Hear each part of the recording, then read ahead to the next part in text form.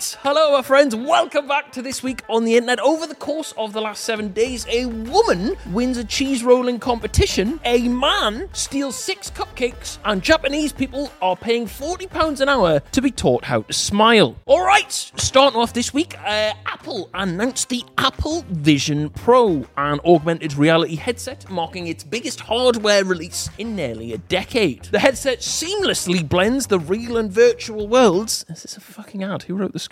I mean, I wrote the script for this. And lets you use apps, watch movies, and write documents in a I definitely wrote this in a virtual environment. It's going to cost $3,499. Jesus Christ. And is set to be released early next year. Now, that is spenny, but if you ask me, that has some real porn potential. They match some of the announcement video, like shot for shot, with Ready Player One, a movie about the same kind of thing, which I thought was pretty cool, but maybe not the best messaging. Doesn't that film end with them, like, forcing everyone to take off the headsets for 2 days a week and go and touch grass? Since your eyes see the world with incredible resolution, we built a micro OLED display system. That's more than a 4K TV for each eye. I've got to say, I think the real winners here are opticians. They are going to be caking it in the future. Class idea, though. Now you can go through everyday life with fucking Subway Surfers gameplay to keep you engaged all the time. Also this week, Speed was punched by a stranger at the FA Cup final. His security team quickly intervened and wellied the fella who clocked him. But if he does end up catching the guy responsible, I think he should probably sue him. Sue. All right, moving on. Taylor Swift fans have taken to TikTok to share the extreme measures they've gone to make sure they don't miss any part of her concert. Catherine here said, "The amount of stress and time it took me to get Taylor Swift tickets, I will be getting an adult diaper to make sure I'm not missing a minute of it." Sounds like the songs from Taylor's new album are not the only fresh release you'll find at the gigs. Or I guess worse. I heard Taylor's fans lose their shit when she comes out on stage, but I didn't realise it was that bad. Let's all spare a thought for the bloke who clears the bins out after the gig. Maybe he should shake it off. Next up, Drake faced embarrassment this week when his credit card declined while trying to gift hundreds of subscriptions to various Kick streamers. Maybe the bets he's been placing on stake haven't been going as well as he's been letting on. If you ask me, he needs to take care of his money. You know, he might laugh now, but he'll cry later. I've got a third one, but, you know, honestly, never mind. Yeah! Next up, what we got? Ooh, also this week, Air New Zealand is conducting a survey and they are weighing their passengers before they board international flights. The purpose of the survey is apparently to improve fuel efficiency in the future. It says here that the airline emphasises that the weighing process will be discreet and passengers' weights will contribute to flying safely and efficiently. Apparently, any passengers weighing over 20 stone will be sent straight into training camp with the All Blacks rugby team or stowed in the hold. Apparently, though, it's not like a long-term measure. They're just kind of trialing out now.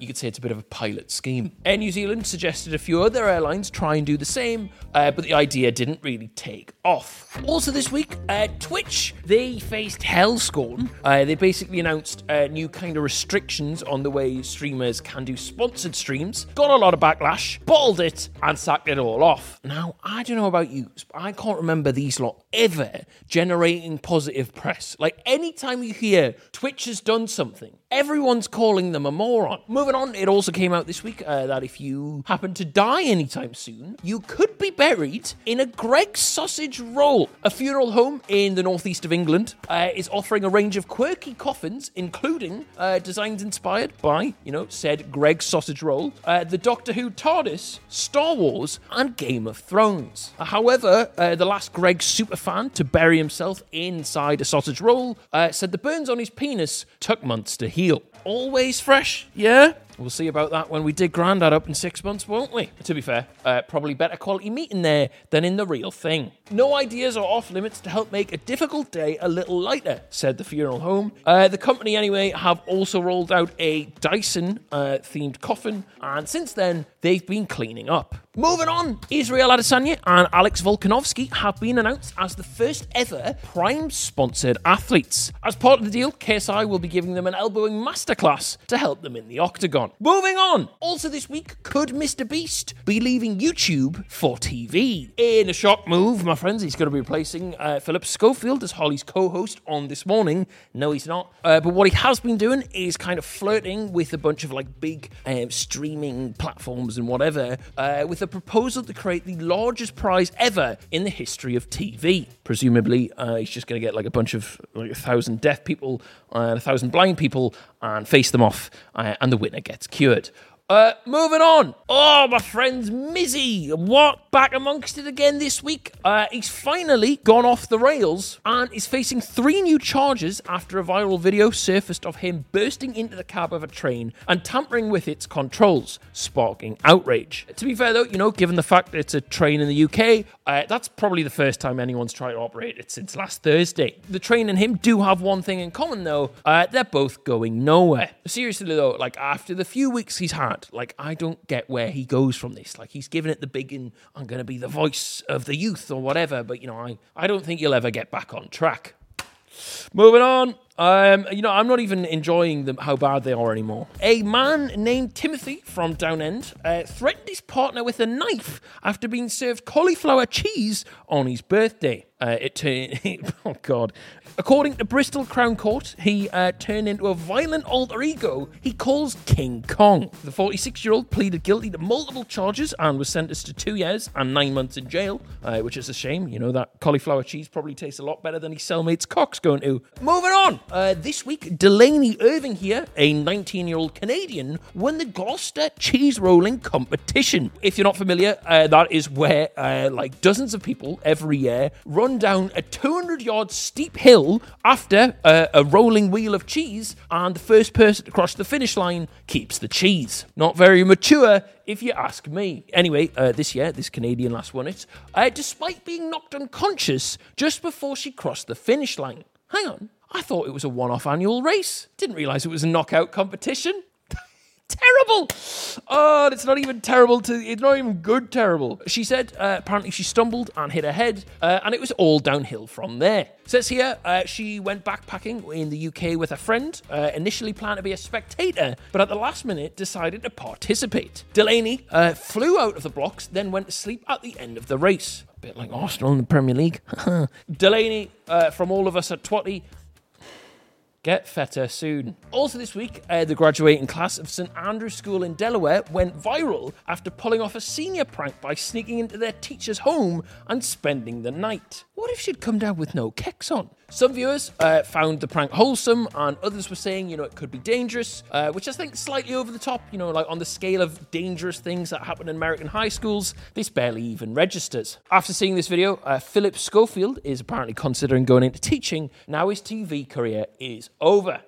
Moving on, a bakery in Canada experienced a peculiar burglary this week where a thief took 15 minutes to use the bakery's facilities, sat down for a while, stole 6 cupcakes, and then cleaned up the mess he made. The owner of the bakery said it turned this not-so-great experience to some of the best laughs I've ever had. The Vancouver Police Department are now investigating the incident and looking to bring the perpetrator into custody. Is that even bakery? Also, this week, people in Japan who got used to wearing face masks during the COVID pandemic are now seeking lessons to relearn how to smile. With the government lifting its recommendation to wear masks in March, people like Himawari Yoshida here are realizing they've forgotten how to express emotions with their face. Hey, Ian, how do you get a Japanese person to smile? You tell them a joke, yo. Apparently, Yoshida and her classmates are receiving lessons from a smile instructor, including exercises that involve stretching the sides of their mouths with their fingers. The lessons are apparently popular among young people with the aim of improving facial muscle usage and preparing for the job market. It's a bit dystopian, isn't it? Apparently, they're charging £40 an hour just to get their facial muscles moving. The cheek of it. Honestly, though, charging people for smiling lessons. You're having a laugh. All right, my friends, also this week in streaming-related news, Aiden Ross has claimed that Kai Cenat and Speed regret signing an exclusive deal with Rumble. He's previously said that he felt hurt by their decision to go there instead of Kick, where he says they were both offered 40 million each. Also, in the worst thing that happened to Romania, since the Germans invaded, he has announced plans to travel there to collab with Andrew Tate. All right, my friends, that is the end of this video. I hope you've had a good time. Me too. Goodbye. Kiss, kiss. See you soon.